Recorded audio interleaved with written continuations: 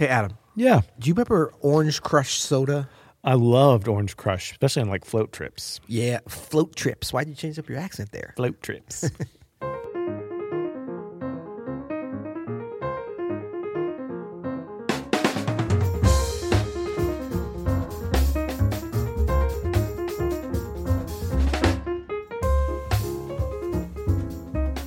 I'm Adam Manis. And I'm Peter Martin. And you're listening to the You'll Hear It podcast. Daily music advice coming at you. Coming at you, today's episode is sponsored by Open Studio. Go to openstudiojazz.com and check out all of our courses. We have our new Piano Access Pass, which is become our most popular membership. It gets you every piano course we have and any piano course we make as long as you're a member. And there's a lot of piano courses coming out. So you really can't go wrong. It's for all skill levels, and it will take you where you need to go. Yep. And it's available as a gift, as are all of our courses. And I know a lot of people are reticent to get a online course as a gift because they're not sure about the level, but the Piano Access Pass solves that. But they also feel like, oh, it's lazy because it's not a physical object I'm giving to them. But let's be honest. If you go to Amazon and you order something, it's still all virtual. They're doing the delivering and stuff. Yeah. So we're doing the delivering. We're saving the planet. Yeah. Although we do have physical workbooks that are on recycled paper, I believe. Okay. I hope so. No, but if you want a physical product, many of our courses don't come with, but you can get a workbook if you're interested in that as well. Those are also very popular. Which So would be fun. so I changed my accent because we used to float down in Lesterville. Ooh, I floated in Lesterville before. on the Black River. Yeah, I've been on the Current. But you know what I realized? Yeah. We sometimes would do Orange Crush soda. Yeah. But oftentimes we would do, what do you know about Whistle?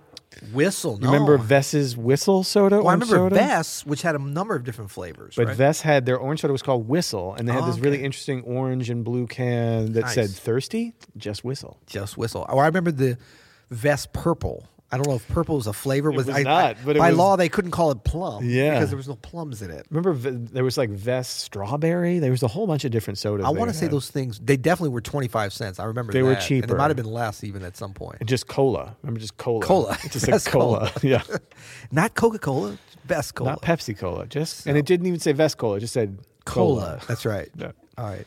Good stuff. So why are we talking about crushing orange? Oh, we're talking about how to crush it on every solo. I was just at the gym earlier today, and I was crushing my quads. It's so funny that we're like, playing a great jazz solo is so like against crush it, It's man. so anti-crushing. That's why we put it together though. I know. Because we have a crush on Andrew, jazz. put like a bodybuilder thumbnail on this one on YouTube, okay? I don't think they take thumbnails, but maybe. Oh, YouTube. Yeah, of course. Yeah. That's right.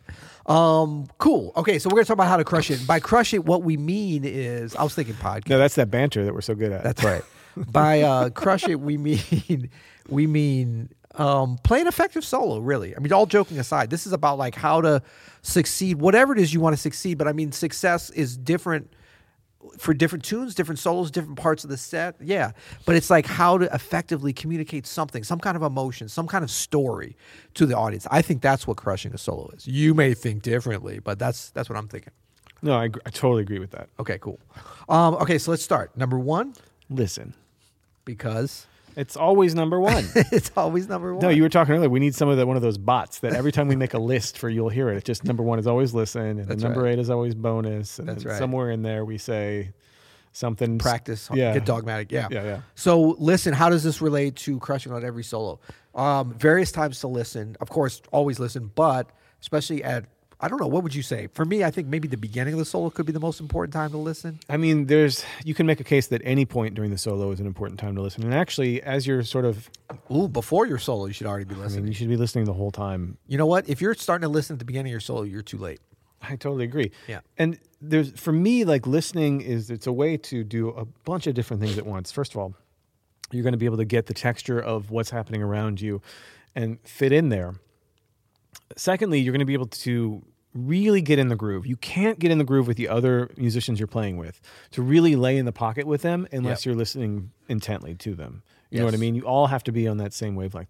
And then thirdly, as we improvise our solos, there's so much information that you can get from what's happening around you to pull out. I mean, I heard earlier this year, Melissa Aldana's band with Sam Harris on piano and Tommy Crane on drums. I forget who was on bass, but I noticed how much of that band they were so listening to each other and pulling things from each other at all times, like to where it would just swirl around. Something Melissa would play would kind of be hinted at later in the piano and the drums. It was like always happening, and they were so in tune.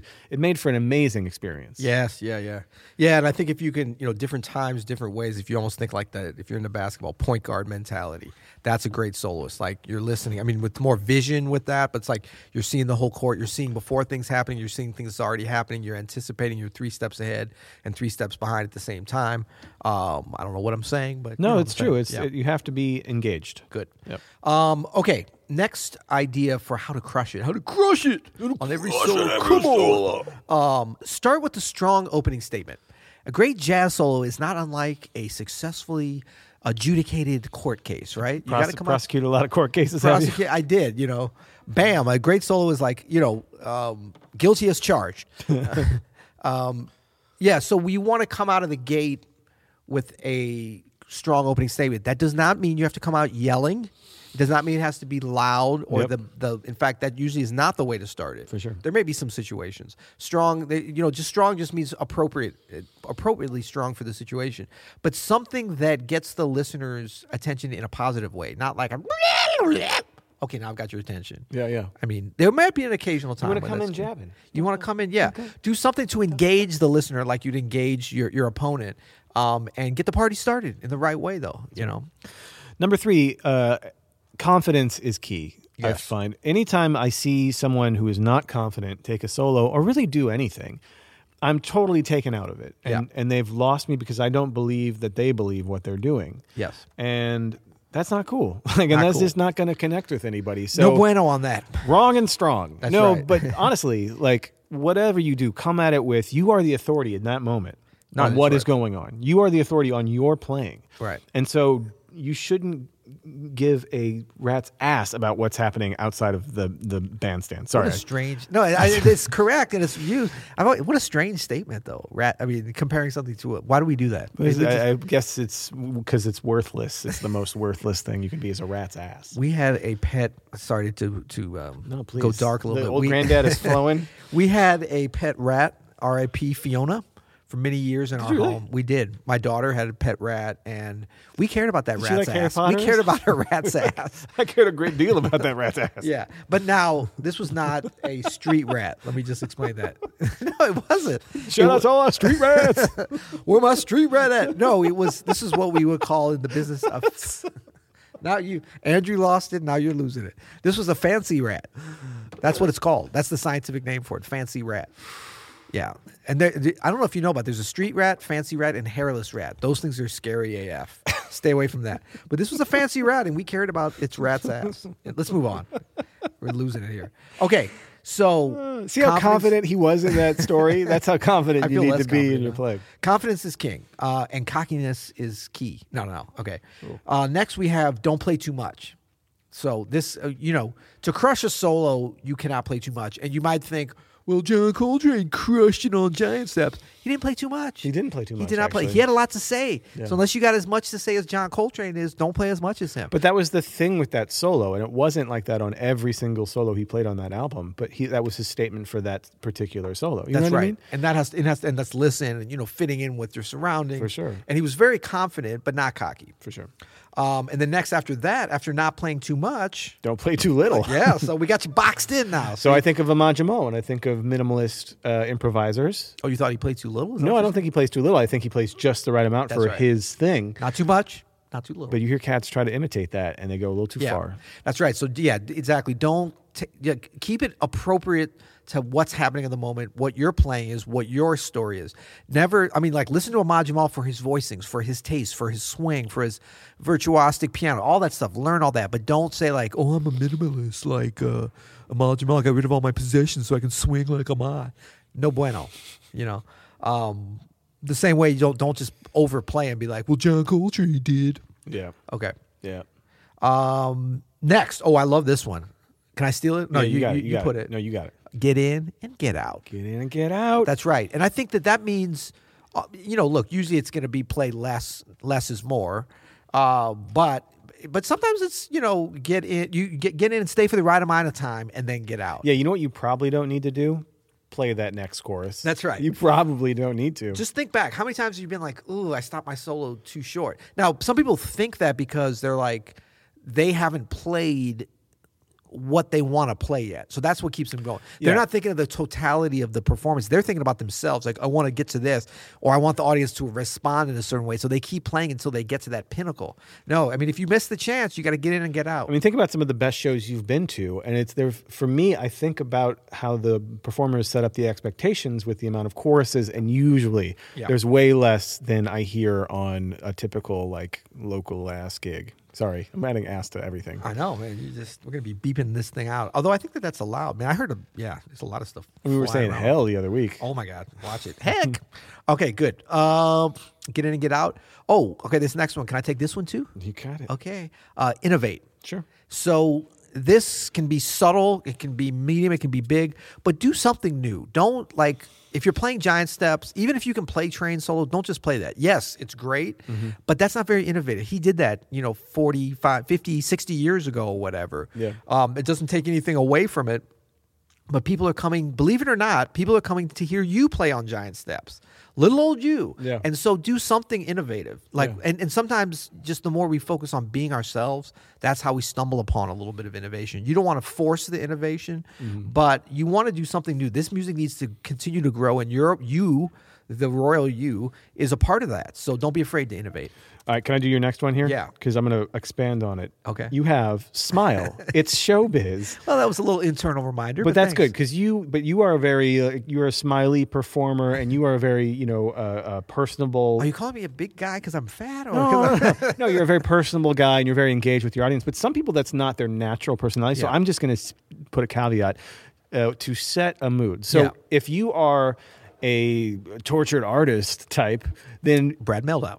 enhance that a little, like make that part of the mood of what the gig is, and your audience will go there with you. That's right. the thing. If you're Christian McBride and you're like, hey everybody, I'm here to tell my stories and like have a great time. You're Robert Glasper and you're telling jokes. You're super funny. Keep it authentic. Keep it authentic. Absolutely. That's right. I love that, and that's right. And I shouldn't just said smile. Smile. If you know what it is, it's like whatever your emotion is, and I think even the most tortured artist type also goes to smiling and to torture or whatever. Like, have it match how you feel. Like, don't be afraid to physically manifest what it is that you're doing, which might be nothing for you. That's fine too. This doesn't have to be for everybody. Word. But it is showbiz. And I mean, I know for us, we're musicians. We know a lot of this stuff.